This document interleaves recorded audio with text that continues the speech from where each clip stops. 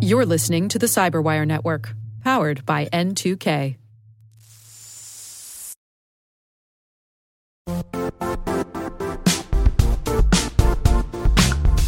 The IT world used to be simpler. You only had to secure and manage environments that you controlled. Then came new technologies and new ways to work. Now, employees, apps, and networks are everywhere. This means poor visibility, security gaps, and added risk.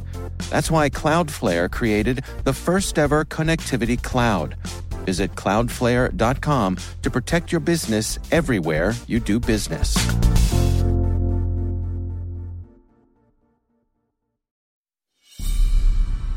Welcome to Spycast, the official podcast of the International Spy Museum. I'm your host, Dr. Andrew Hammond, the museum's historian and curator. Every week, we explore some aspect of the past, present, or future of intelligence and espionage. Please consider leaving us a 5-star review so other listeners can find us. Coming up next on Spycast. The fact is that in many ways, the Second World War and the cooperation, the engagement at the different levels with the British establishment, military establishment, and intelligence establishment, as you said, gave us our chops, gave hands-on experience, very, very important experience with British resources.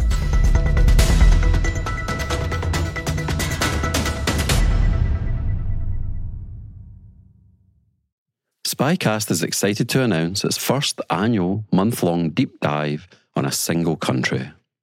This year marks the 75th anniversary of the State of Israel and the 50th anniversary of the trauma of the Yom Kippur War.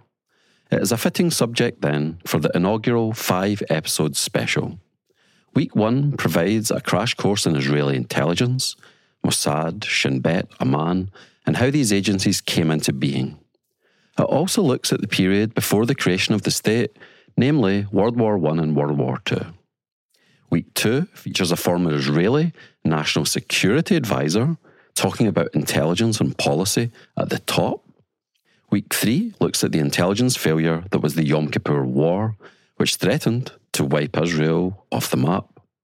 Week 4 looks at the legendary Israeli intelligence gathering Special Forces Commando Unit, Sayeret Matkal. In the final week, we finish off with a double bill that includes the former head of counterterrorism for the Israeli Defense Forces and a former head of intelligence for the Mossad. This week's guest is Erez Maisel.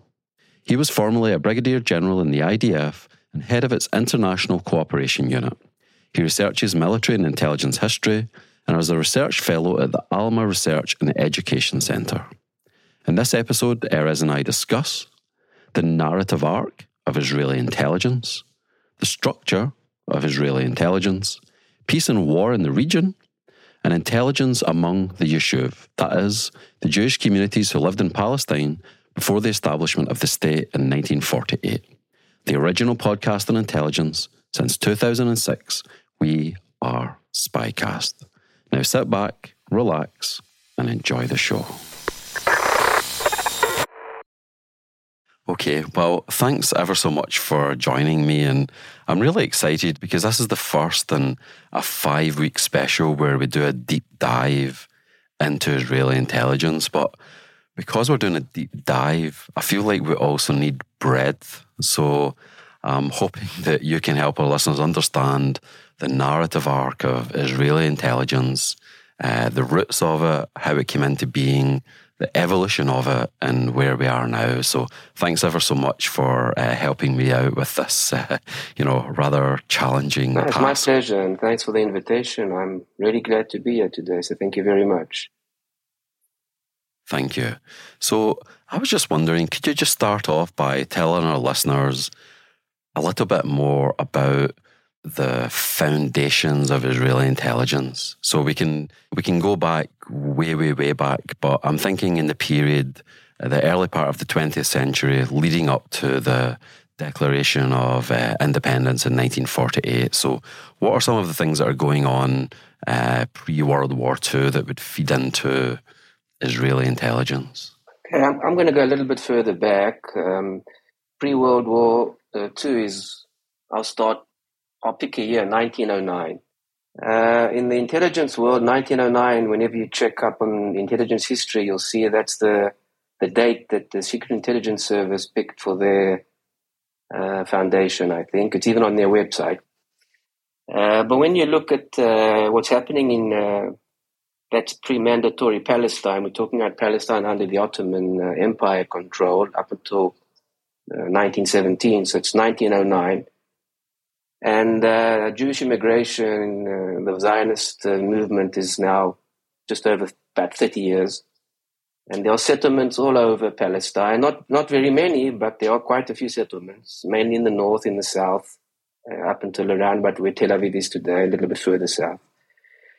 And they are in need of protection against criminal activity, mainly criminal brigandage and Bedouin raids and things like that. And they up until then they basically paid protection to people to protect them from local tribes, mainly Bedouin tribes that have for years controlled the access. And in 1909, without getting into the Jewish history of immigration and where they're coming from, there are younger men, younger women, many of them coming from Imperial Russia, and they've suffered persecution, and they've come now to be, they're basically pioneers. And one of their main tenets is Jewish work, Jewish independence, the ability to protect yourself is one of those things. And one of the first organizations, not an economic one, not a capitalistic one, more like semi-revolutionary, but definitely underground, but it becomes very quickly an economic venture, is a group of men and one or two women that start, I would call it like a guard company. They call it Hashomer, which is the watchman. And they get contracts to protect the Jewish settlements. And they dress up as Arab Bedouin, because they want to merge. They learn to speak Arabic, and they basically protect these settlements through good neighborness. They may make contact with the people around them, and they understand their issues. They assist. The most important thing for them is not to create any harm, is not to hurt people, not to wound people, no violence actually. And the biggest thing out there is about deterrence and being present. When you spoke about the Ark, it's the first time I'm going to mention an acronym, which they didn't use this acronym, but we look at it today. They were very effective for three reasons. First, they had very good access. They were always outside on the ground. They used to report to each other, and they were very credible. They were very good at their jobs. And this is the very first time that we see a very early version of Jewish, I would call it human terrain intelligence, all over Palestine, mainly from the south to the north. And it's basically leveraging good knowledge and presence to create security for the Jewish settlers. This is the first time in 1909. The next important date is, of course, the First World War. During the First World War, Palestine, the Middle East as a whole, is very important to the European empires. Specifically, of course, the British Empire, but also the French Empire. And everybody knows about the agreements made, Sykes-Picot and such things. But at the Palestinian level, this is a battleground between Egypt, which is basically controlled by the British Empire, and the Suez Canal, which is very important, of course. And the north towards Turkey and the Dardanelles and Gallipoli and places like that. In between, you have this piece of very important land, has always been very important, which is called Palestine. And in Palestine, you have on the one hand, you have these watchmen that by 1909, 1914 are basically in trouble economically, but they're still there. And the question now that the Jewish settlers are asking is, during this First World War, which then is the Great War, they don't know there's going to be a second one, of course, is, who do we owe allegiance? Who should we help? Who should we support? And there are Jews all over the world, of course, and there is a big question. But the question is, do we support the current leadership in Palestine, which are the Ottomans, or should we look for an external sponsor, in this case, the British or the French? Of course, the Americans were slightly less relevant at this time. And some do join the Ottoman army. They are conscripted and some actually volunteer. But a small group in a settlement not far from Haifa in a place called Zichron Yaakov, family, Aronson family, quite well off, we could call them land owners, agricultural people. They have quite a lot of property in that area. And the eldest son, Aaron, is an agronomist. He's a leading, worldwide leader in research into agriculture. He finds very important finds. And the Ottomans also know that they basically need him because there's a terrible locust plague during this time. So he can travel freely around the area. And he decides, he thinks that he makes a decision, and he convinces his brothers and his sister, a woman, he has two sisters, Sarah and Rivka. The older one is Sarah, and he convinces them that they need to make contact with the British in Egypt and supply them with information, because they think that this is the best way to help the British basically capture, if you want, free Palestine from Ottoman rule. And politically, diplomatically, he sees that if he can help them, they will be able to maybe gain something from that in the future. And he creates a secret organization, the first organized intelligence organization that we know of in modern day, in our era. It's called Nili. In Hebrew, it's Netzach Yisrael Lo Yashaker, which is basically about persistence and the fact that Israel will survive and Israel will succeed. And he makes contact with the British in Cairo. It takes some time. It's a very interesting story we don't have time to talk about. There are many times they cross the Sinai Desert and unsuccessfully, but eventually they're able to create a maritime link, with a boat leaving from Alexandria, the harbor in Egypt, all the way to a harbor athlete. It's not really a harbor, it's more like a place where a ship can wait. And a man named Nishansky swims out to them with the information, and he comes back with money and sort of things like that. And this organization supplies the British with very important information, which they use, they incorporate in their reports. Why am I telling this story? Because it's the first time that the Jews basically, since the biblical times, you could say, or since the Roman times, the late Roman times, that military intelligence or diplomatic intelligence apparatus is put up in Palestine. It makes contact with a superpower, the British, and it assists them in basically capturing then Palestine from the Ottomans. Initially, they do help. Some of the information assists the initial campaign in 1917. And then one of the sons, even, and some others, escort, they act as scouts for Allenby, for General Allenby, the British commander, capturing Palestine in 1918, actually assist him all the way to Damascus. So that's the first time. So 1914, 1915, 16, and 17 to 18 is the first time we see that. Just briefly, Erez, I just want to help our listeners catch up just with a few of the terms. So you mentioned Allenby there, and one of the major bridges between Israel and Jordan is the Allenby Bridge. Yes. General Allenby was the commander, not the first commander, but the most successful commander of British military forces based in Egypt.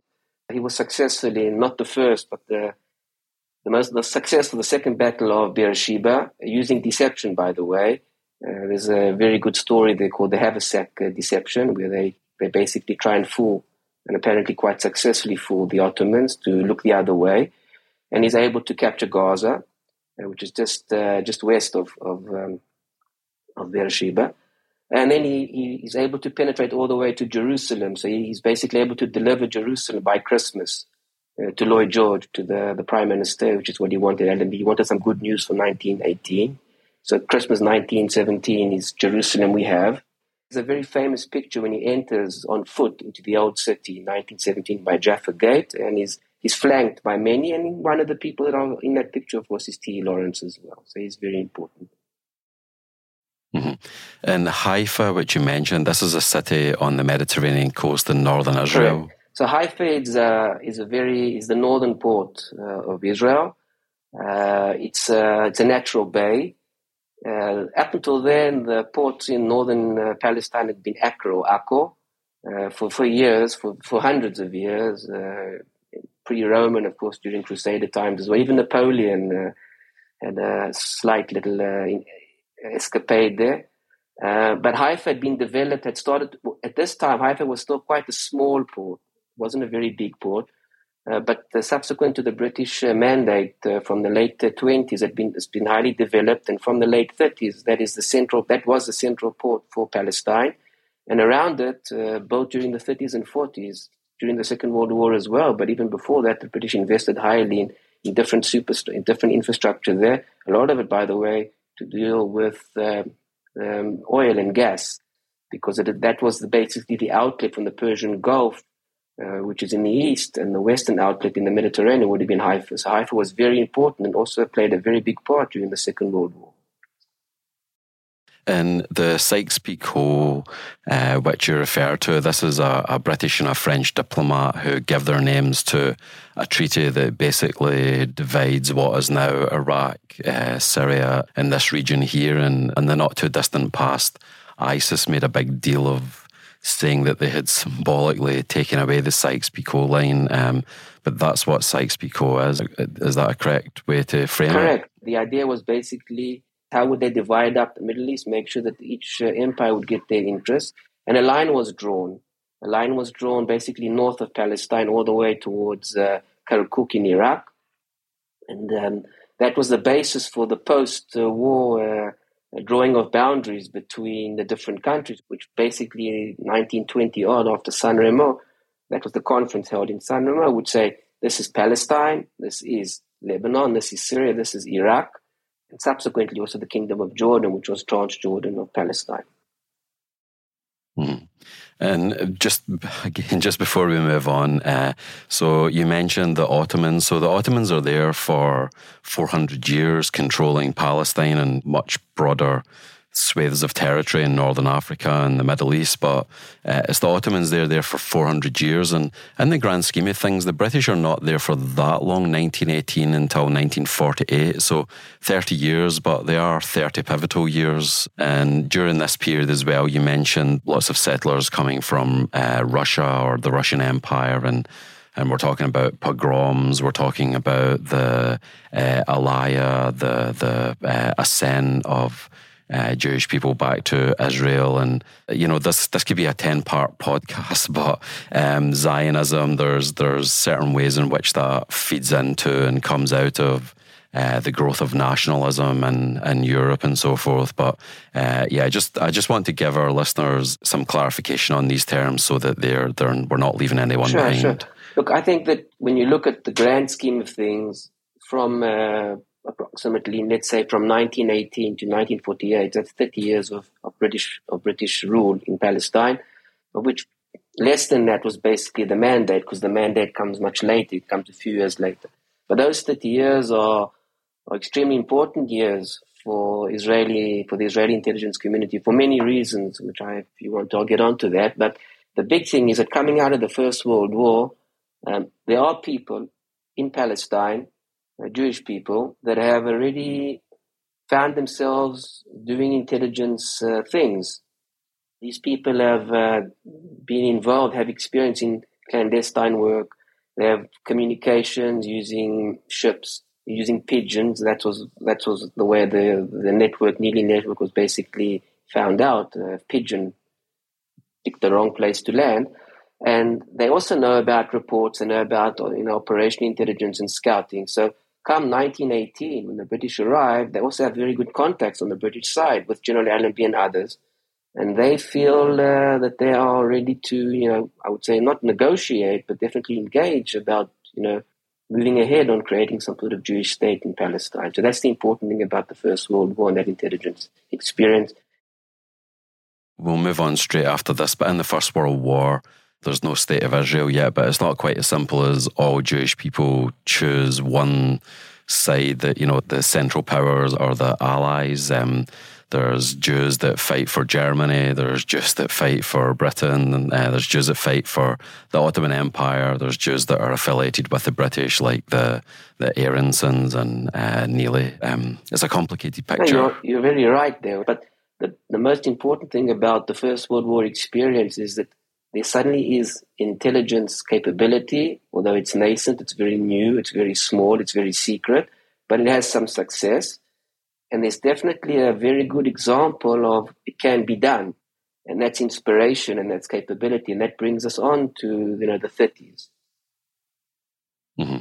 Let's go on to the 30s then. Let's discuss the 30s and the lead up to the Second World War and the early period of the Second World War. So help our listeners understand that in terms of the development and evolution of Israeli intelligence as we know it today. So I would say that from 1909 to probably the early 80s of the 20th century, the biggest threat is survival. This fear that some Arab country or Arab formation would come and do something, and we have to protect ourselves from that. This changes in the 80s because of the peace agreements with Egypt and then with Jordan. So we'll get to that in a second. But when we talk about the 30s and the Second World War, this question of survival, of national survival, of personal survival is very, very important. I would say, the Yom Kippur makes that a trauma even of this question of national survival, which we'll probably get to at the end of this. So in the 30s, the world is changing. Some would say it's like today. We have these massive political, popular changes all over the place. And one of the biggest changes, of course, is in Europe. With fascism. So you have it in Italy, you have it in Germany, you have it in other places as well. But these are the very important places for Jews because they were living there. As you mentioned, during the First World War, Jews fought on both sides, and they fought for Germany as well. With the rise of Hitler in the 30s, this changes dramatically. So not only does it create movement of Jews to different places, many coming to Palestine, many German Jews coming to Palestine, which they bring not only themselves, but what they have, which is knowledge and capability and, of course, resources, which is very, very important for the Second World War and also for the War of Independence in 1948-49 and later into Israel, because they bring all this immense knowledge and ability. But they bring something else as well, which is, is Europe in many ways, because up until now, a lot of the Palestinian I would say nomenclature are more Eastern Jews from Russia and Poland and such like. And the 30s sees also a massive change in the Middle East because of the rise of nationalism, not only in Europe, but also, of course, it emerges all over. So you have places like in Iraq, and you have like in Syria, and Lebanon as well. And also you have nationalism, of course, in Egypt. And everybody's dealing with this issue. And, the Jews in Palestine, it's then called the Yeshuv, the settlement. And they are now dealing with this issue of, on the one hand, how do we make sure the Jews are protected in Palestine, in the mandatory Palestine, because the British are now in control.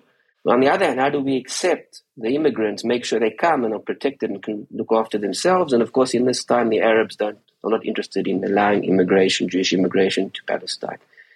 This clash basically between the quest for security, for survival, leaving Europe and going to Palestine on the one hand, and basically safeguarding the current Jewish settlement, the Yeshuv in Palestine, is what basically influences the 30s up until the Second World War. To just go back one second, is in 1920, the Jewish, it's very complicated, but we'll call it the Labour Party. They decide and make a very important decision, and they create the Haganah. And the Haganah is the initial underground military arm, if you want, militia, that basically is focused on protecting the settlements, much like the Shomer used to do, the watchman, but now it's at a very national, the whole country. It's mainly volunteers, so they are trained, Some of them are actually working for the Palestinian police as policemen or gafirim.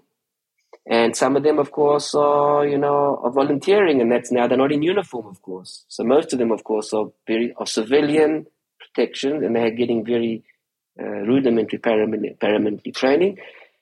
And in the 30s, now they're dealing with what we would call the Second Arab Revolt or Rebellion, but this one now is in Palestine. And that starts in 1933 with attacks around Haifa. The British understand this, and they decide to accept Jewish assistance because the Jews have, as I mentioned before, they have access. They're able to report and they have credibility. And with the assistance of the Jewish, I would say, grassroots intelligence capability, because they live there, they're out there, they're able to basically crush this initial Arab terrorism of 1933.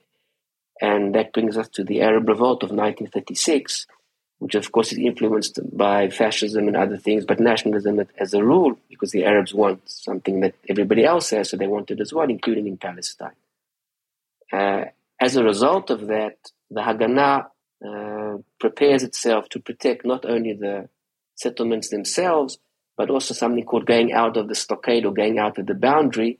It starts with Jewish commanders like Yitzhak Sadeh. This is a man that in the future would be a commander of an armored battalion or armored brigade in the War of Independence, but he's a leading light.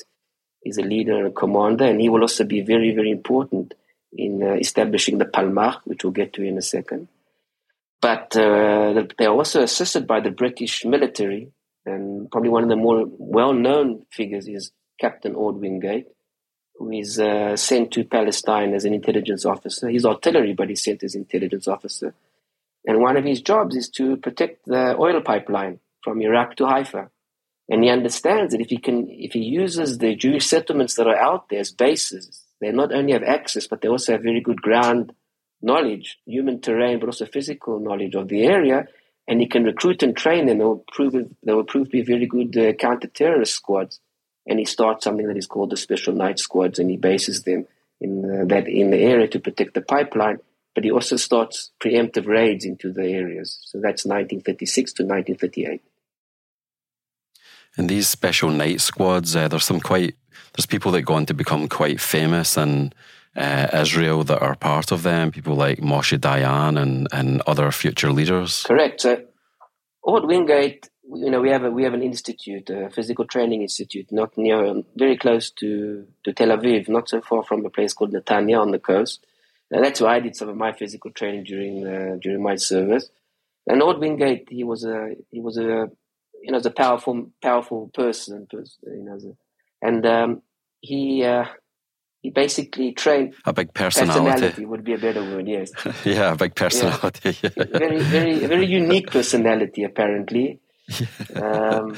He was also a very smart tactician, very unique tactician as well, and he was a big believer in what we would call today unconventional warfare.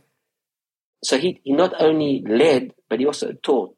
There are some very interesting, even today you can find these lessons in the archives, and he taught these men. It was a mixed group of British officers, British non-commissioned officers, and Jewish non-commissioned officers, and soldiers, British and Jewish.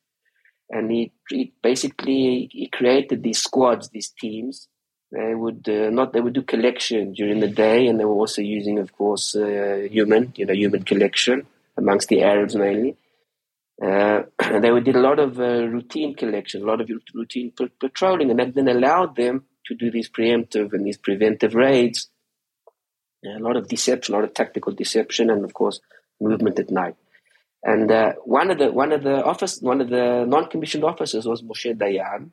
Others as well who would go on to lead important parts of the Israeli military up until, I would say, the late 80s in the IDF. Many of them as reserve officers, of course. And Moshe Dayan, he becomes a famous general, especially in the 1967 war, and then he's the defense minister in the Yom Kippur War in 1973. Correct. So that allows me then to move on to the next important date, which is, of course, the Second World War. In this episode, we have heard about Ord Wingate. To help you digest the episode, here's a brief primer on who he was and why he mattered. Wingate was what Churchill would call a corkscrew thinker, or in the words of Churchill's personal physician, Wingate seems to me hardly sane.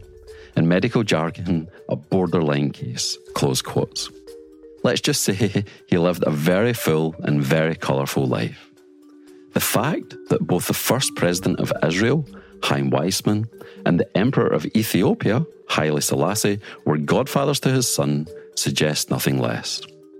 He was a British military officer who was known for his unconventional and innovative approach to warfare in a variety of theatres. In Ethiopia, he was known as the founder and leader of Gideon Force, a small elite force who operated in East Africa against Italian occupation. In Burma, he was known as the leader of the Chindits, a special operations group that would conduct long-range penetrations behind Japanese lines cut off from regular lines of supply and communication. In Israel, meanwhile, he was known for training Jewish self-defense forces and for being a staunch advocate of the Zionist cause. He is seen by many as the father of the IDF, a legacy that lasts to this day. He drilled into his men attack over defense. The concept was new to us, wrote Moshe Dayan, who would go on to be a key figure in the Israeli Defense Forces before becoming Minister of Defense. In Israel, many streets, squares and public buildings are named after Wingate, who died in a plane crash in Burma during the latter stages of the Second World War.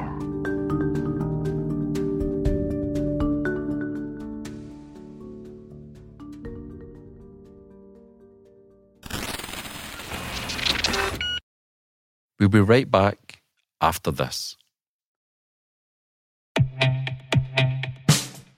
And now, a message from Cyberbit. Mastering cybersecurity is like mastering a sport. You build muscle memory through rigorous practice, then you train as a team to foster cohesion while operating under pressure. Like athletes, cybersecurity professionals thrive on hands-on simulation. But traditional courses, certifications, and open-source labs won't build you a winning team. You need Cyberbit. Cyberbit offers a hyper-realistic simulation environment for your SOC, IR, and C-suite to refine your skills, all using the market-leading SIMs, EDRs, firewalls, and WAFs they use every day. Cyberbit is offering CyberWire listeners a free live-fire exercise. Sign up your team now at cyberbit.com/cyberwire.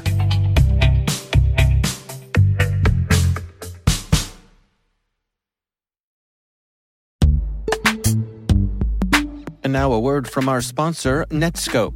Netskope is a worldwide leader in SASE and Zero Trust. Its unified platform, Netskope One, provides optimized access and Zero Trust security for people, devices, and data anywhere they go, helping customers reduce risk, accelerate performance, and get unrivaled visibility into any cloud, web, and private application activity.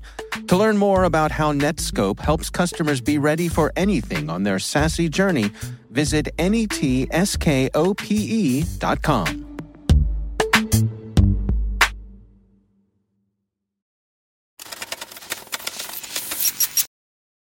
Just before we move on to the War of Independence, can you just tell our listeners a little bit more about, you mentioned Haganah, you mentioned Palmach, the Special Night Squads, just to help our listeners, just a couple of sentences on each one of them, and then also maybe speak about the Stern Gang and Irgun. Right. So as I said, 1920, in response to this another attacks in the 1920s and 1921, so the Haganah is organized. It's paramilitary underground. It's basically wherever there are Jewish settlements or Jewish people living, it's organized into, you could say, cells, local cells. It's very interesting how they were organized, because it's at the national level, there's like a command, and it's run basically by the political leadership. It's very, very, very, very well organized and very well, I would say, managed. And at the tactical level, it's divided into different regions, and each region into different, I would say, sub-regions, and then the settlements themselves, the communities, which there's a commander and he trains the people, and of course there's national training as well.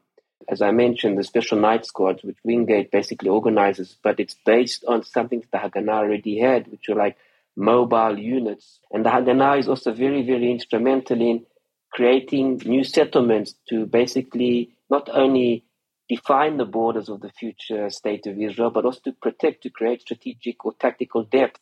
Intelligence is starting to organize itself as a more national level. Up until then, it was very local, based on watchmen or people who work, but now it becomes much more important. They're basically organized, I would say, a regional intelligence capability, which is called the Shai, which in Hebrew is Shirut Yediot, which is basically translated into the information service. And this will be the basis for the Israeli defense intelligence, which will start basically in 1948. In parallel, due to, as you mentioned before, there are different opinions, of what the Jewish state should be. very, very political and ideological, and people are very strong in their beliefs. And this leads to a split in the Haganah. The first split is in 1931, which leads to some members leaving the Haganah and starting something which is in English known as the Irgun, but in Hebrew it's the Etzel, which is the Irgun Tzvai Leumi, which is the national military organization. This will be led by different men, but the most famous one will be the future Prime Minister of Israel, Menachem Begin. He will arrive in Palestine during the Second World War. They also have intelligence capability, not as organized. They are much smaller. They are much more clandestine. They are not as well organized and don't have the same signature or support amongst all the Jews, never mind the British Mandate, which saw them as a terrorist organization. The second breakaway will be later with the Lehi, with what is known as the Stern game, Avraham Stern, who would leave Etzel and start his own organization. He's even more, you could say right-wing in many ways, but he's also much more activistic, and he sees the British as his enemy, and there are even documentation of his, I would say, his engagement or potential engagement with fascist Italy and even with Germany during the war, because he sees them as someone who may support them in ousting and getting the British out of Mandatory Palestine. He's basically hunted down and assassinated by British police at the beginning of the Second World War, and he's killed in Tel Aviv. So you have basically three paramilitary Jewish organizations organized. One is national, regional, Haganah, most organized and widely accepted, supported not only by the Labour Party but also by most of the Jews living then in Palestine, and also I would say global diaspora. You have a slightly smaller group in the thousands, not the tens of thousands like the Haganah, the Etzel, and they have a smaller intelligence capability called Delek, which is fuel, which they start during the Second World War, about 1944. Up until then, it's very haphazard, the intelligence capability. And then you have the Lehi, which is much smaller. It's a couple of hundred to a few thousand. And most of them are just very, very, very tacit supporters. And this brings us to the Second World War. And just briefly, how are they all different from Palmach?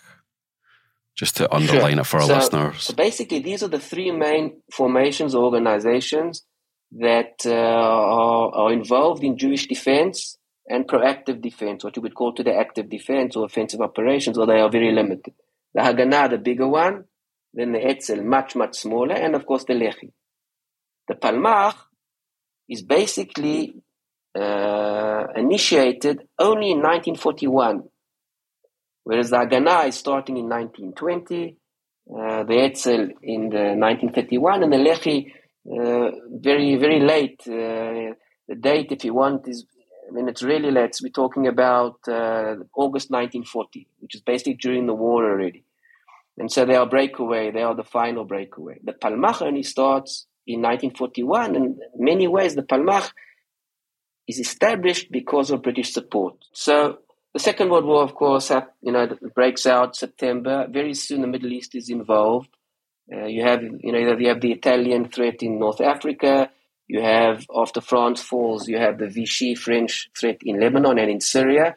And Palestine is very important because, again, you have Haifa, the port of Haifa, important to the British. You have, of course, that very, very important petroleum line, which is in Haifa on the one hand and in the Gulf. On the other hand, on the other side in the east, in Iraq, and so Palestine is important. And from 1940 all the way to 1943, I would say, these are the years that the focus, the threat, the Axis threat is very, very, very, very major in North Africa and in Palestine. And from 1940, we see Chaim Weizmann, who is basically the leader. Ben-Gurion is the managing director, if you want, or the leader of the Sochnut, but the actual leader, the world leader of the Zionist organization is Chaim Weizmann. And he proposes to the British very early on. He speaks to the head of SISC, Not directly, indirectly, but he's very well known because, he's part of the British establishment in many ways. He has very good connections. As we said, access is important to be effective. And he proposes cooperation, much like they had done before in the First World War, but also during the Arab Revolt.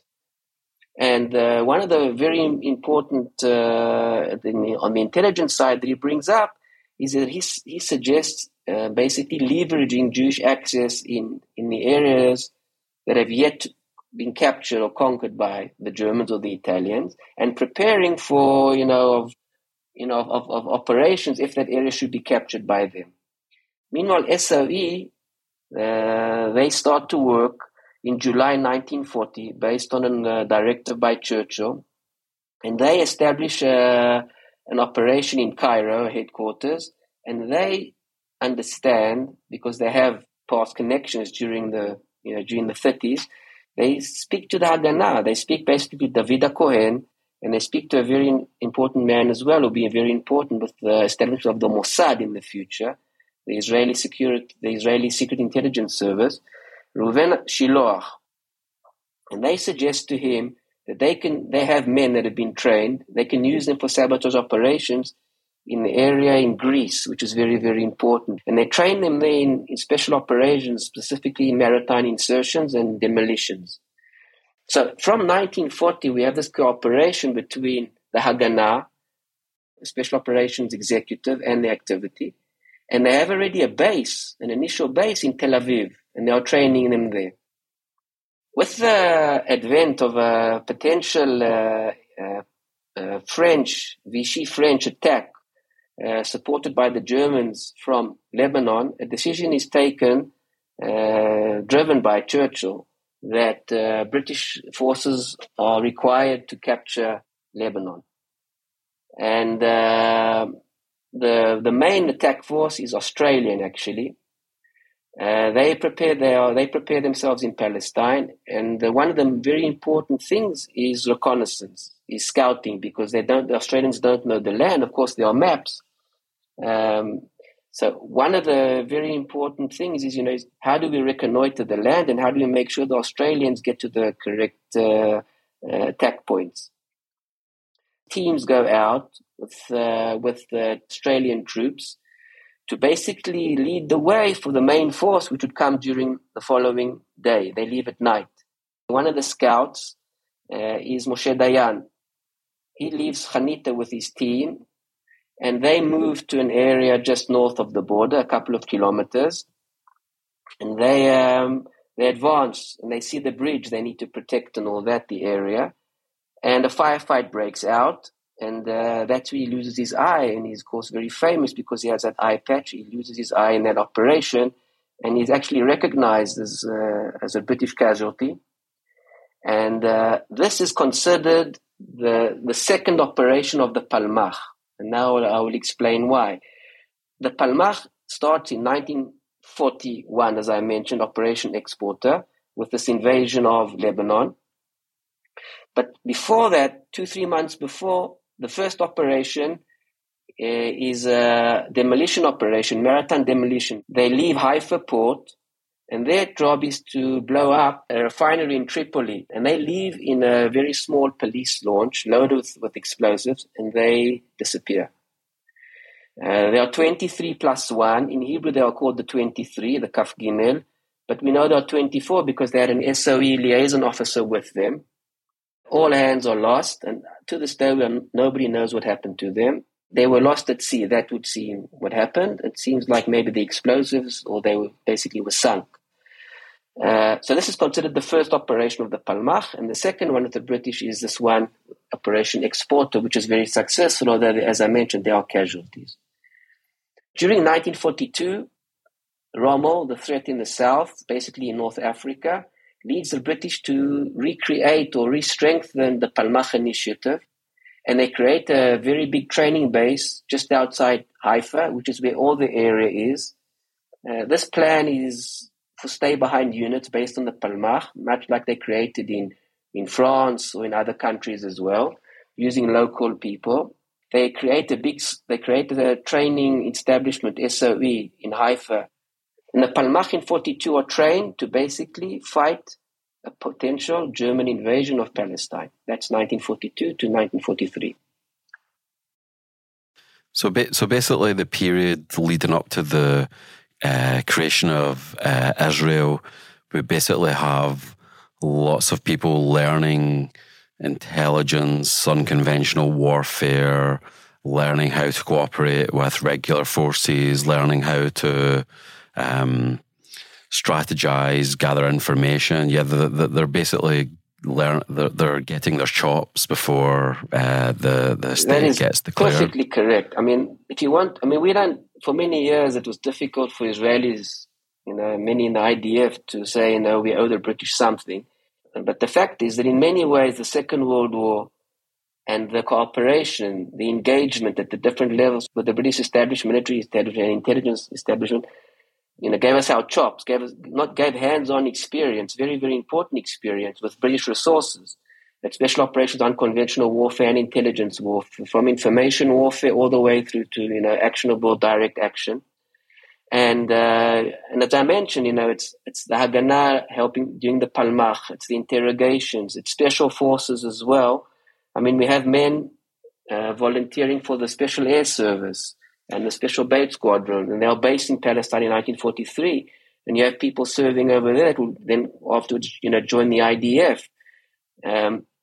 So you have planners, like an architect who's a very high-level member of the Haganah called Ratner. He's even the chief of staff for some time of the Haganah, and he's doing planning, strategic planning for the British, who open an office, a school basically in Haifa as well.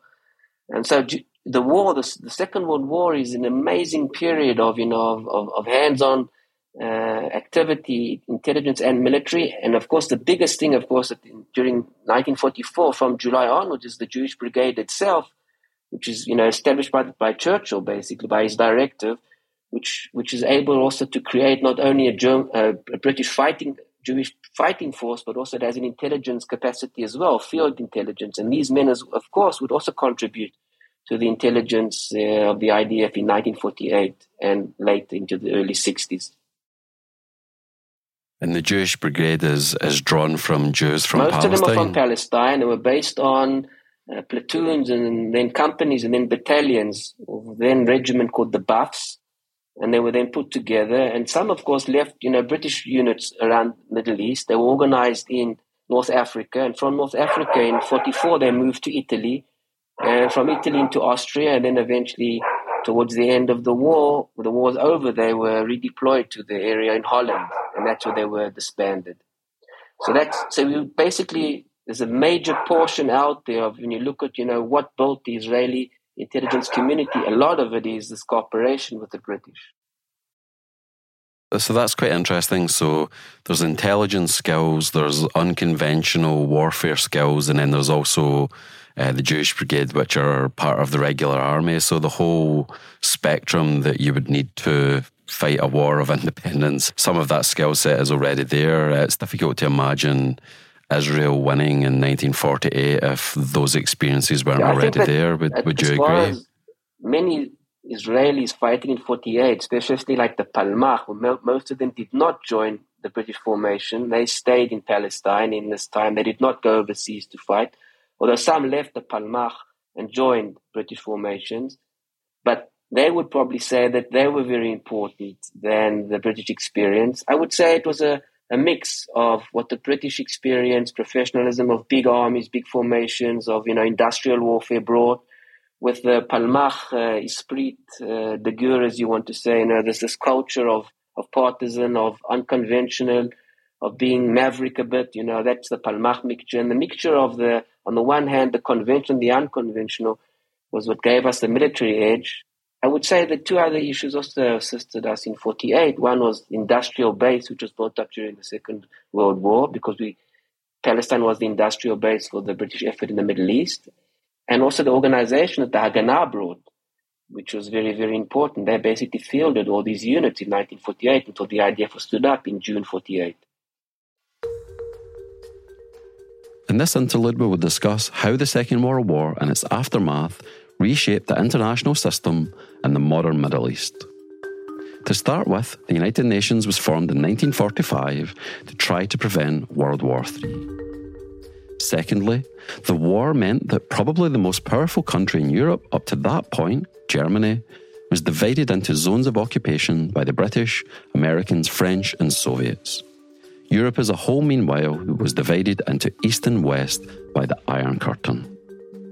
We also see the sometimes immediate and sometimes slow-burning end of the European empires around the world, especially in Asia and Africa.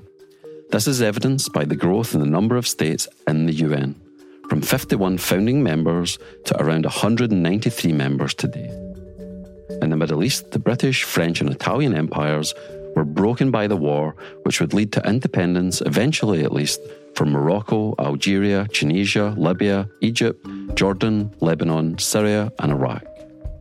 In 1948, just as the Cold War was beginning, Israel declared its independence, which led to its newly independent Arab neighbours mobilising against it, a turn of events that has still not been fully resolved to this day. With structural changes in the global economy, the rise of the automobile, the importance of mechanised warfare, air travel, for example, the importance of oil to the global system meant that the Middle East was much more important now strategically than it had ever been before. This was especially true for the two superpowers that arose from the ashes of the war, the US and the USSR. Tanks, planes, submarines and aircraft carriers all need this precious commodity, which meant the region became a battleground for influence, with the Arab-Israeli conflict embedded within this struggle. The Cold War would, to some extent, put a straitjacket on major structural geopolitical shifts. The risk of World War III and mutually assured destruction was just too great. When you look at it like this, it almost seems, how could it have been otherwise? But as we all know, it really, really could.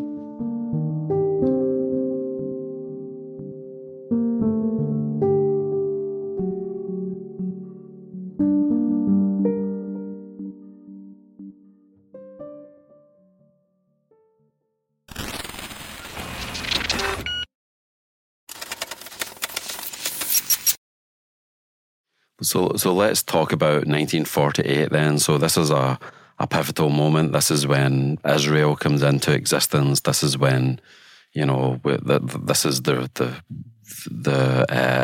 creation of everything that follows afterwards. So tell us a little bit about that through the lens of intelligence and these structures and skill sets that are already in place. So following the decision, the United Nations decision in November, basically civil war breaks out in Palestine. The British are still here.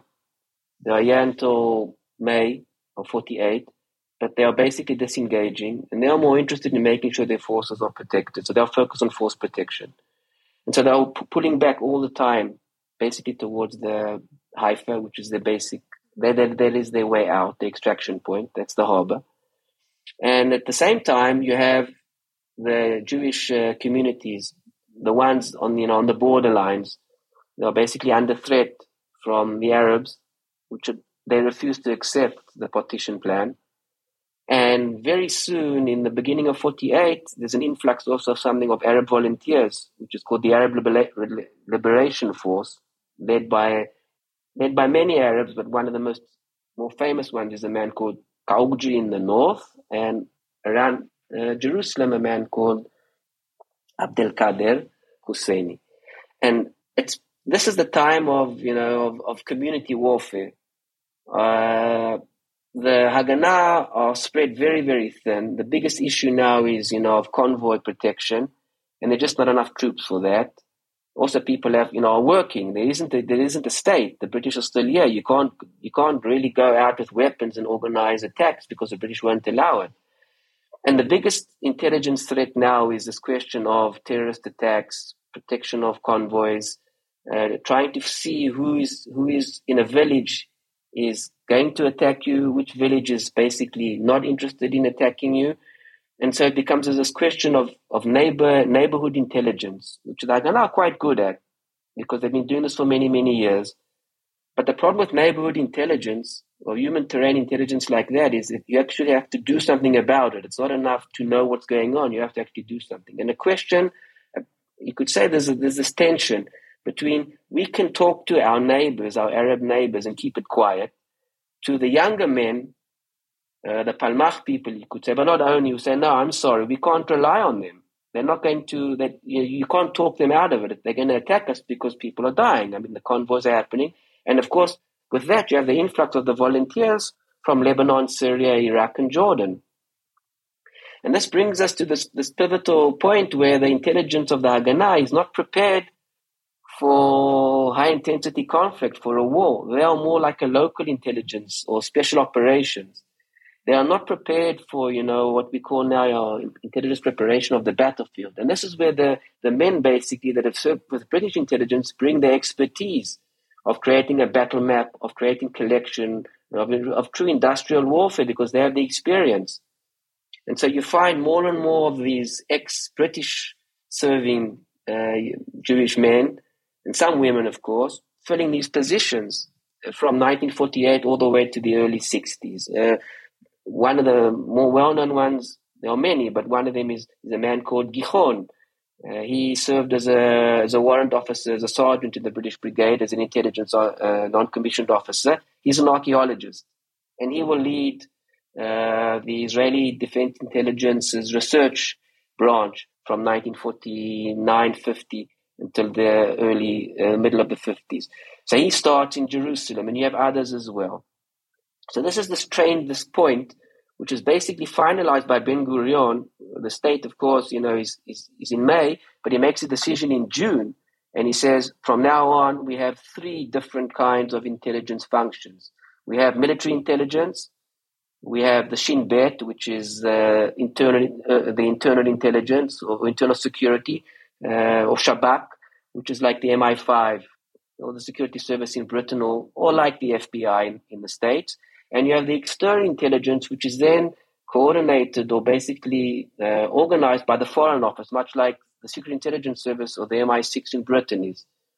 It's not like the CIA. And you have these 3 from June, basically are split up in June 1948. One is military intelligence or Israel Defense Intelligence, one is the Shin Bet, and one is external intelligence. And during the war basically shifts from the communities fighting each other to fighting intervention from Arab volunteers to state on state with the invasion of the Arab military states in May 1948. There's 5 armies that attack Israel, is that correct? Yes, so you have, of course, Lebanon is a limited penetration. They don't do very much. They have a very limited military as well. The Syrians are actually quite successful. They're able to take quite a bit of ground around what we call the panhandle of Israel in northern Israel. And that area will actually, some of it will stay demilitarized until 1967. The Jordanian Arab Legion, which some of it is officered by British officers as well, they take Jerusalem and what is today called the West Bank. In many ways, some people say there was collusion with King Hussein and our side, the Jewish side, because he basically did not go more than the partition borders themselves. The Iraqis as well supported with their support. And the Egyptians, of course, the Egyptian army, and also the Muslim Brotherhood, which you heard a lot about during the Arab Spring, but they also were involved. So yes, you have 5+ armies invading at the same time, which would be the main threat that the IDI and the IDF would deal with up until the 70s. Mm-hmm. And just briefly, we hear about Amman for Israeli military intelligence. What does Amman mean? So in June 48, they decide to, with the establishment of the state, they start what is then called military intelligence, or Maman really. That is basically in March 49, they call it the intelligence department of the IDF GHQ, much like the British, where the intelligence is subordinate to the ops. In December 1953, Amman is established. Amman is the intelligence corps. It's totally independent corps of the IDF GHQ. And Amman is Agafa Modi'in, which is the intelligence corps. A bad translation is the intelligence branch, but it's the intelligence corps, the intelligence formation. And that is what we know as the IDI, or Israel Defense Intelligence, but many people know it as Amman as well. And that has been since December 1953, where the intelligence is next to the operations, but not subordinate to them, which is quite unique to Israel. Not only, but it was definitely a step away from the British model that we had used up until then. And this brings us to the 50s again, which now where basically Israel has been successful in protecting itself. National survival is basically guaranteed against that invasion of the Arab armies. And the 50s, of course, is a time of Cold War, which is the next big change for Israel Defense Intelligence or the Israeli intelligence community. And just very briefly, what does the Mossad mean? Basically means the institute. Mossad is an institute. The institute. And it's basically the name for the Mossad is the Central Institute for Intelligence and Security. That's what the Mossad is. But the first word is the Mossad. That's the one that everybody knows. You don't hear the long word that they have there. And there is no acronym for Mossad. It's just Mossad. In Hebrew as well, by the way. Very briefly again, what's the difference between Shin Bet and Shabak? I know they're both used interchangeably. The Shabak and the Shirut, it's the same, or Shirut or Shin Bet. For many years it was Shin Bet. Shin Bet, the acronym of the Shabak, which is the General Security Service, is Shin Bet Kaf, which is Shin Bet Kaf. So when you say Shin Bet Kaf in English, it comes out Shabak. But when you say Shin Bet, it's just the first two letters of the acronym, but it's the General Security Service. So if I was to say to somebody Shin Bet or Shabak, it's the same thing. And many people in Hebrew will probably know it as the Shirut, which is the service, much like the Mossad. It's, they're trying to be the same there. So we get to the 50s. We've got the Cold War, which is playing a big role here. We've got 1956. I don't think we've got a lot of time to go into this, but 1956, just very briefly, we have the British and French and the Israelis basically react to the nationalization of the Suez Canal by Nasser. The Soviet Union and the Americans get involved. The Americans basically get the British to stand down. I think just briefly, if you could tell us, is this a formative experience for Israeli intelligence or not particularly? No, I think it was. I think it was important. It also says something about a sense of insecurity, that national survival piece I spoke about. Because Ben-Gurion did not want to go it alone against the Egyptians. It was just following a massive arms deal. The Soviet bloc had supplied Nasser with arms. And, of course, the British and the French were not happy with Nasser at all, as you mentioned. Not only the Suez Canal, but North Africa as well, impinging on French interests. So there was collusion, as we say, and there was conspiracy. But at the professional side, there was intelligence cooperation between the three of them. And yes, it was. In many ways, it was not so much an intelligence achievement, but the one of cooperation was led by the intelligence community, specifically the Israeli Defense Intelligence. I'd like to just mention that before that, the operation is known as Musketeer, the one in Suez. But just before that, in February of 56, Israeli intelligence I think it's the first time they put on the map, as they say, because they were able to access Soviet Russia or the Soviet Union. The Khrushchev speech, where he basically denounces Stalin for his crimes at the 20th meeting of the Soviet Communist Party. And the Mossad, actually the Shabak in Warsaw, are able to get their hands on the speech, on the transcript. It was a secret speech, of course, and they're able to get their hands on it because a Jewish journalist in Moscow, a man named Viktor Graevsky, is able to get this copy using his charms and access, and they are able to copy it, get it to Tel Aviv, and give it to the CIA. And this is probably one of the first big coups of the Mossad/Shabak, which shows the CIA and the community itself that that the Mossad have access into behind the Iron Curtain there. And that, of course, leads to an elaborated cooperation between those two communities up until today. So that brings us to 56, of course, where the US basically lean on the French, the British, and the Israelis to pull back, and that ends basically badly military, but strategically it's considered quite successful for the Israeli community. During the 50s, the late 50s and all the way up until about 60. The big issue, again, is preparation for that war. The most important event happens in February 1960. It's called, the name is Rotem in Hebrew. It's the name of a plant, really. But it's an early warning failure. What happens is that Nasser moves troops into the Sinai, and the Israeli intelligence misses it completely. Yitzhak Rabin, the future prime minister, he's at a cocktail party in Tel Aviv, and he meets his head of operations then at the general headquarters, and he meets a diplomat who mentions it to him, and he suddenly understands that we have missed something very, very important. He rushes back, and he says, we've been caught with our pants down. And but nothing happens. That operation ends. Nasser takes the troops, takes them out, and all that. Some people, there are different reasons for why he did that, but that leads the Israeli intelligence community to understand that they have a big problem with early warning. And what was up until then based on some aerial reconnaissance, a lot of UMINT, they understand it's not enough.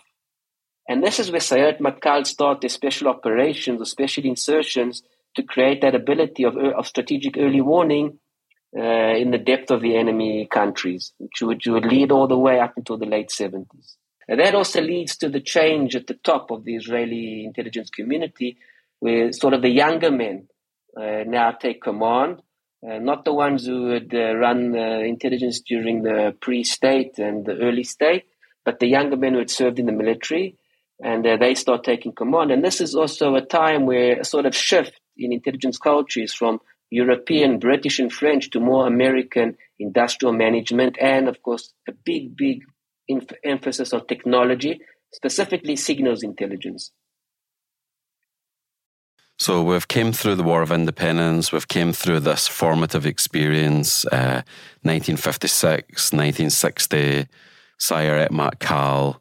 Then we get up into the 1960s proper, so we get the shift from the French and the British to the Americans, and then we got up to 1967, which is really fascinating. So the 6-Day War. Just tell our listeners briefly what that was and why it matters for the Israeli intelligence community. So the big thing about the 6-Day War, of course, is that, nobody wants war. In fact, just prior to the war, the head of intelligence of the Israel Defense Intelligence says there will not be war because Nasser is bogged down in the Yemen and other places, and he's not going to go to war. But he moves his troops into Sinai, and he shuts down the Straits of Tiran, which is Israel's way out from Eilat, that port in the south to the east. And basically there is coordination, there is dialogue with the Americans, and it's understood that Israel has a green light to preempt. And the preemption starts with a very, very precision strike called Moked, which means focus. It's an aircraft, Air Armada strike on the Egyptian Air Force, which basically takes them out in a matter of hours, and the Syrians, and then the Jordanians, and then the Iraqis. The Lebanese Air Force is not that important. They also struck a bit, but they're not the issue. But this is a result of two things that happened in the 60s. First, the very big investment in SIGINT, in signals intelligence, which allows the Israeli Air Force and the Israeli Defense Intelligence to understand the routine of air operations in the countries and understand when their aircraft will be on the ground so they can be struck. That's early morning. So that allows them to do that and to have a very good hands-on access to that. It also dovetails with the Sayeret Matkal operations that they have done to prepare the battlefield as well. And it also rests on very good high-access, long-term human insertions into these countries. So like the most famous one and also tragic is Eli Cohen, a long-term penetration agent into Syria, who is caught and hung by the Syrians. He starts his operations in 62, and he's caught in 65, in January 65. And in Egypt, a well-known one is also been spoken about a lot and published is a man named Wolfgang Lotz, and his Hebrew name is Ze'ev Gur Aryeh, and he's a German Jew. Eli Cohen is an Egyptian Jew, but he's a German Jew, Wolfgang Lotz, and he's inserted from 60 till February 65 into the Cairo elite, and he's able to correct information over there. And he's caught as well. He's caught a month after Eli Cohen, apparently by the same radio direction finding machines that the Soviets, Russians had supplied the Syrians, they supplied to the Egyptians, and he's caught. But the mixture of technology and human access allows or enables the Israeli Air Force to strike precisely and surgically, take out the Air Force of the two countries, specifically Egypt. And that's what enables the ground attack to be so successful and to end the war in 6 days. At the end of 6 days, the whole of Sinai, up to the Suez Canal, is in the hands of the IDF. The Golan Heights, the Syrian border, is in the hands of the IDF. And all what today we call the West Bank, Judea and Samaria, up until the Jordan River, the Jordanian, with the Kingdom of Jordan, is in the hands of the IDF. So Israel's like more than doubled her size in 6 days. Very successful. Of course, many people were killed. It was not casualty free, but the military success. And this is the height, you could say, of industrial intelligence as well. This mixture of of technology, and human and SIGINT of technology and of course human capability. So you have this phenomenally successful 6-day war, although as you say, it's not casualty-free. And then we have the Yom Kippur War in 1973. We are doing a whole episode on this, so we don't need to go too into it, but it is a pivotal moment. If you can just tell listeners what happened and why it matters for Israeli intelligence. So coming out of the 6-day war, Israeli intelligence community, but specifically Israeli defense intelligence, are exhilarated. They've been very successful, although no one wants to mention the fact that, before the war, they said there wouldn't be a war as far as they were concerned. The appreciation was there would not be a war. But as far as, intelligence preparation of battlefield and operational intelligence, it's highly successful. And at this time, basically, the head of military intelligence is replaced as well. The man who was very successful, he leaves, is replaced by a new commander, a new general, who had also served, by the way, as the Israeli defense attaché in Washington. And he takes over. He had been previously a head of collection for the Israeli Defense Intelligence, and he'd also been the attaché. And this feeling of that we've been very, very successful and we are very, very good at our job, more than likely impacts what happens in 73. This feeling of, we know what we're doing, we are confident, and you can't tell us anything kind of thing. Also, this is like, it's a national trauma, 73, and definitely an intelligence trauma up until when I was even serving, which was not so long ago. This feeling of that we are much better than everybody else, this feeling of supremacy. So on the one hand, you have fairly good or very good human intelligence, which I'll get to in a second, as you saw, in 67, but it continues in 73, such like, and this has all been published, so like a man called Ashraf Marwan, who is very, very close to the Egyptian prime minister, and he's giving early warning, the angel. You'll speak about that in your other podcast, but he's high access, he's very, very, he's really a high level penetration agent, and there's this question, who's he working for kind of thing, but, he's definitely giving information, and he gives the information about the attack, about the offensive plan. You have very good intelligence, SIGINT intelligence access as well, which again you'll speak about on the Sayat Matkal podcast and all that, but this is very important as well. And you also have, you have very good like aerial photography as well, with aircraft, as much as they can fly, because the problem at the end of the early 70s, after the 6-day war, is that the Egyptians had moved their sand batteries to the Suez Canal, which make it difficult, but they were still taking pictures. So you have that as well. And you had good tactical collection as well. So the picture itself it's never clear, but it was a high resolution picture. And you had good access. But, and you'll get to that in that podcast, for different reasons, at the end of the day, it was a national failure of decision at the national level, but definitely an intelligence misconception there. It's not, in Israel, the big thing about the 73 war has always been the intelligence failure. And undoubtedly, there was intelligence failure there. But it also was because the leadership, in many ways, believed too much of what they were told, or they chose to believe what they believed, which, in the end of the day, there was good information out there. It was so difficult to just change. There were people that said, it's not an exercise. This is not routine. This is very strange and all that.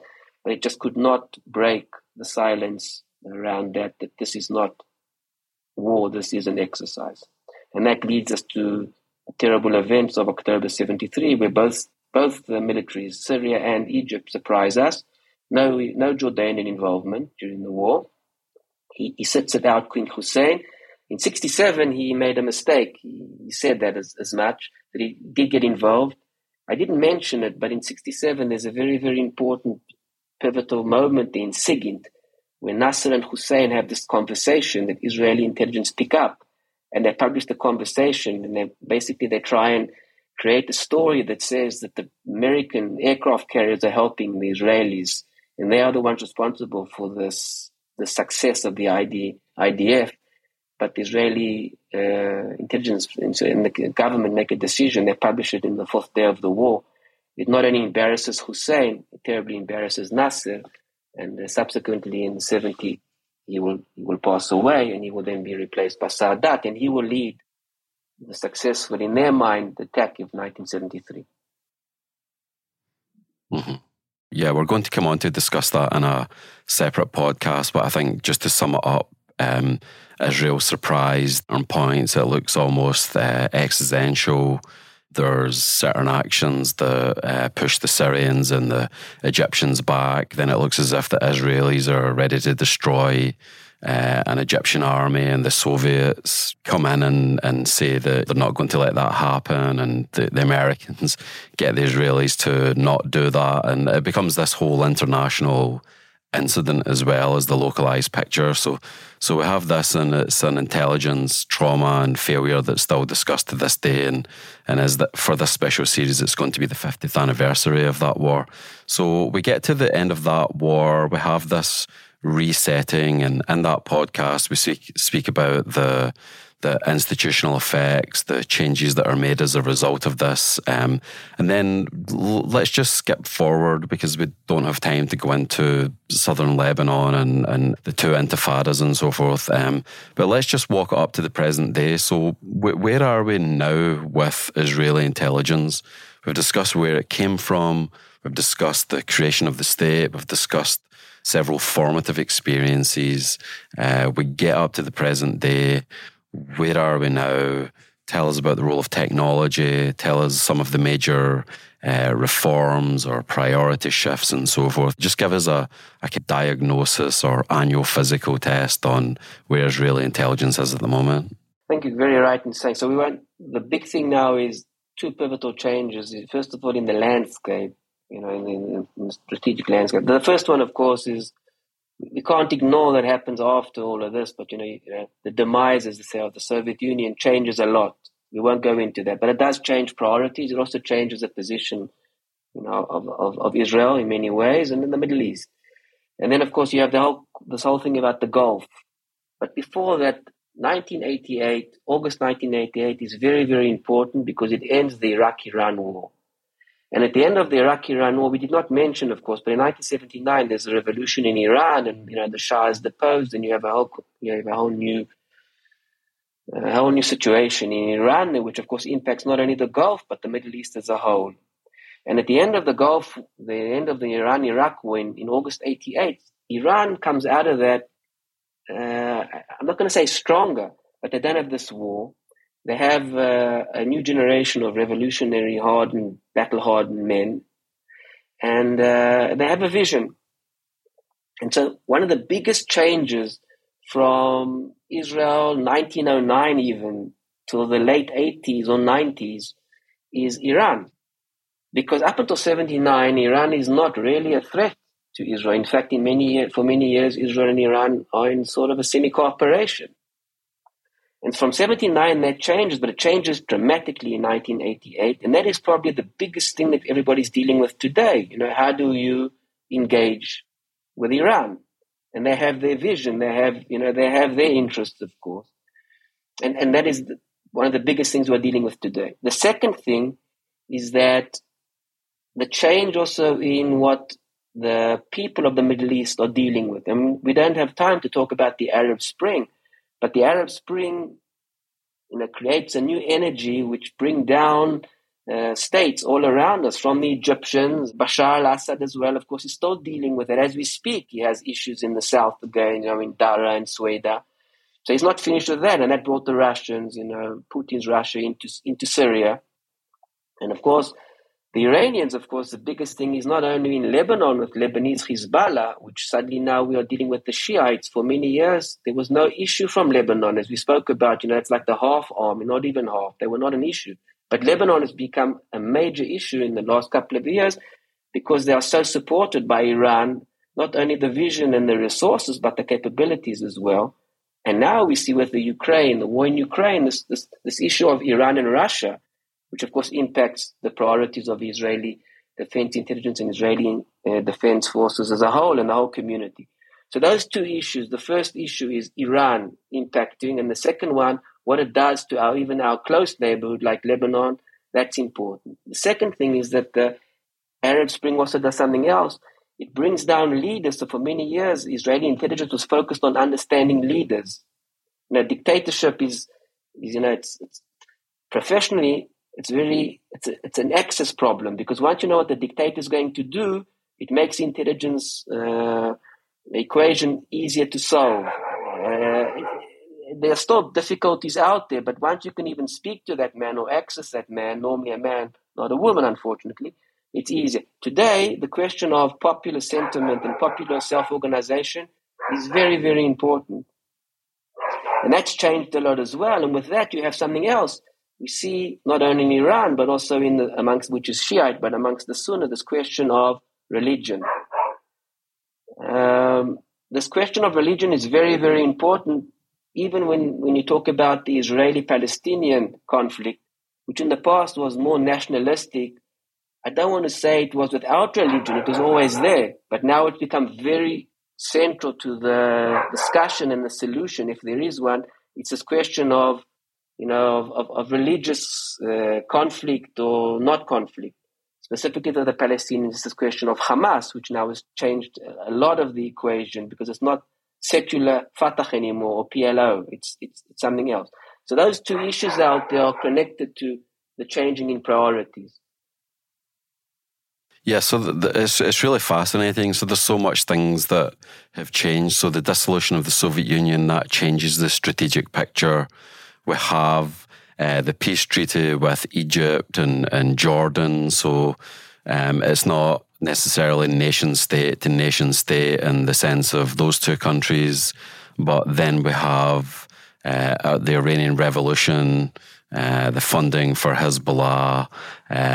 So we move from the south and the east to the north as being one of the main places the security threats are going to come from. So there's a kind of changing of the picture in terms of Israel, what Israeli intelligence has to focus on. I think that's quite fascinating. It's like in many ways everything's been stretched.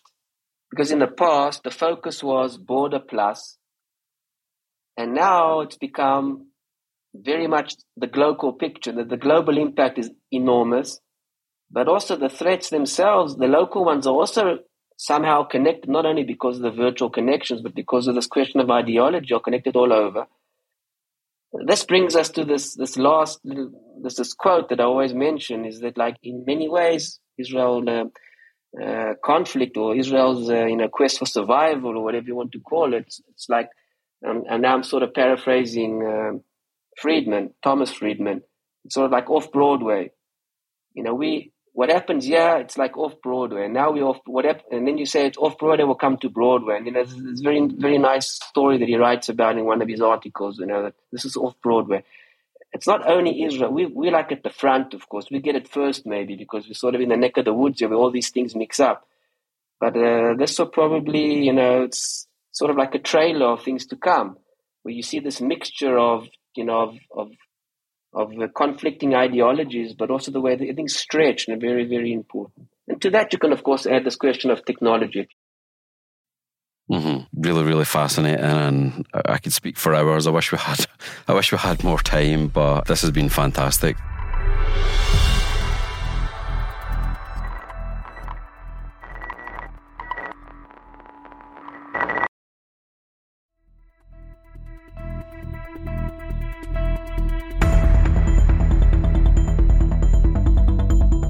Thanks for listening to this episode of Spycast.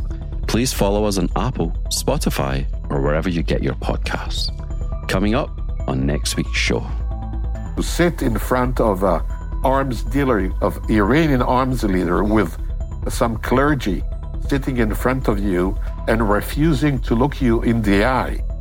He simply lowered his eyes to show his disdain for me, while his military personnel at the side did the bargaining on specific weapon systems that they wanted. If you have feedback, you can reach us by email at spycast@spymuseum.org or on Twitter at INTL-Spycast. If you go to our page at thecyberwire.com/podcast/spycast, you can find links to further resources, detailed show notes, and full transcripts. I'm your host, Andrew Hammond, and my podcast content partner is Erin Dietrich. The rest of the team involved in the show is Mike Mincey, Memphis Von III, Emily Coletta, Emily Renz, Afua Anokwa, Ariel Samuel, Elliot Peltzman, Trey Hester, and Jen Iben. This show is brought to you from the home of the world's preeminent collection of intelligence and espionage-related artifacts, the International Spy Museum.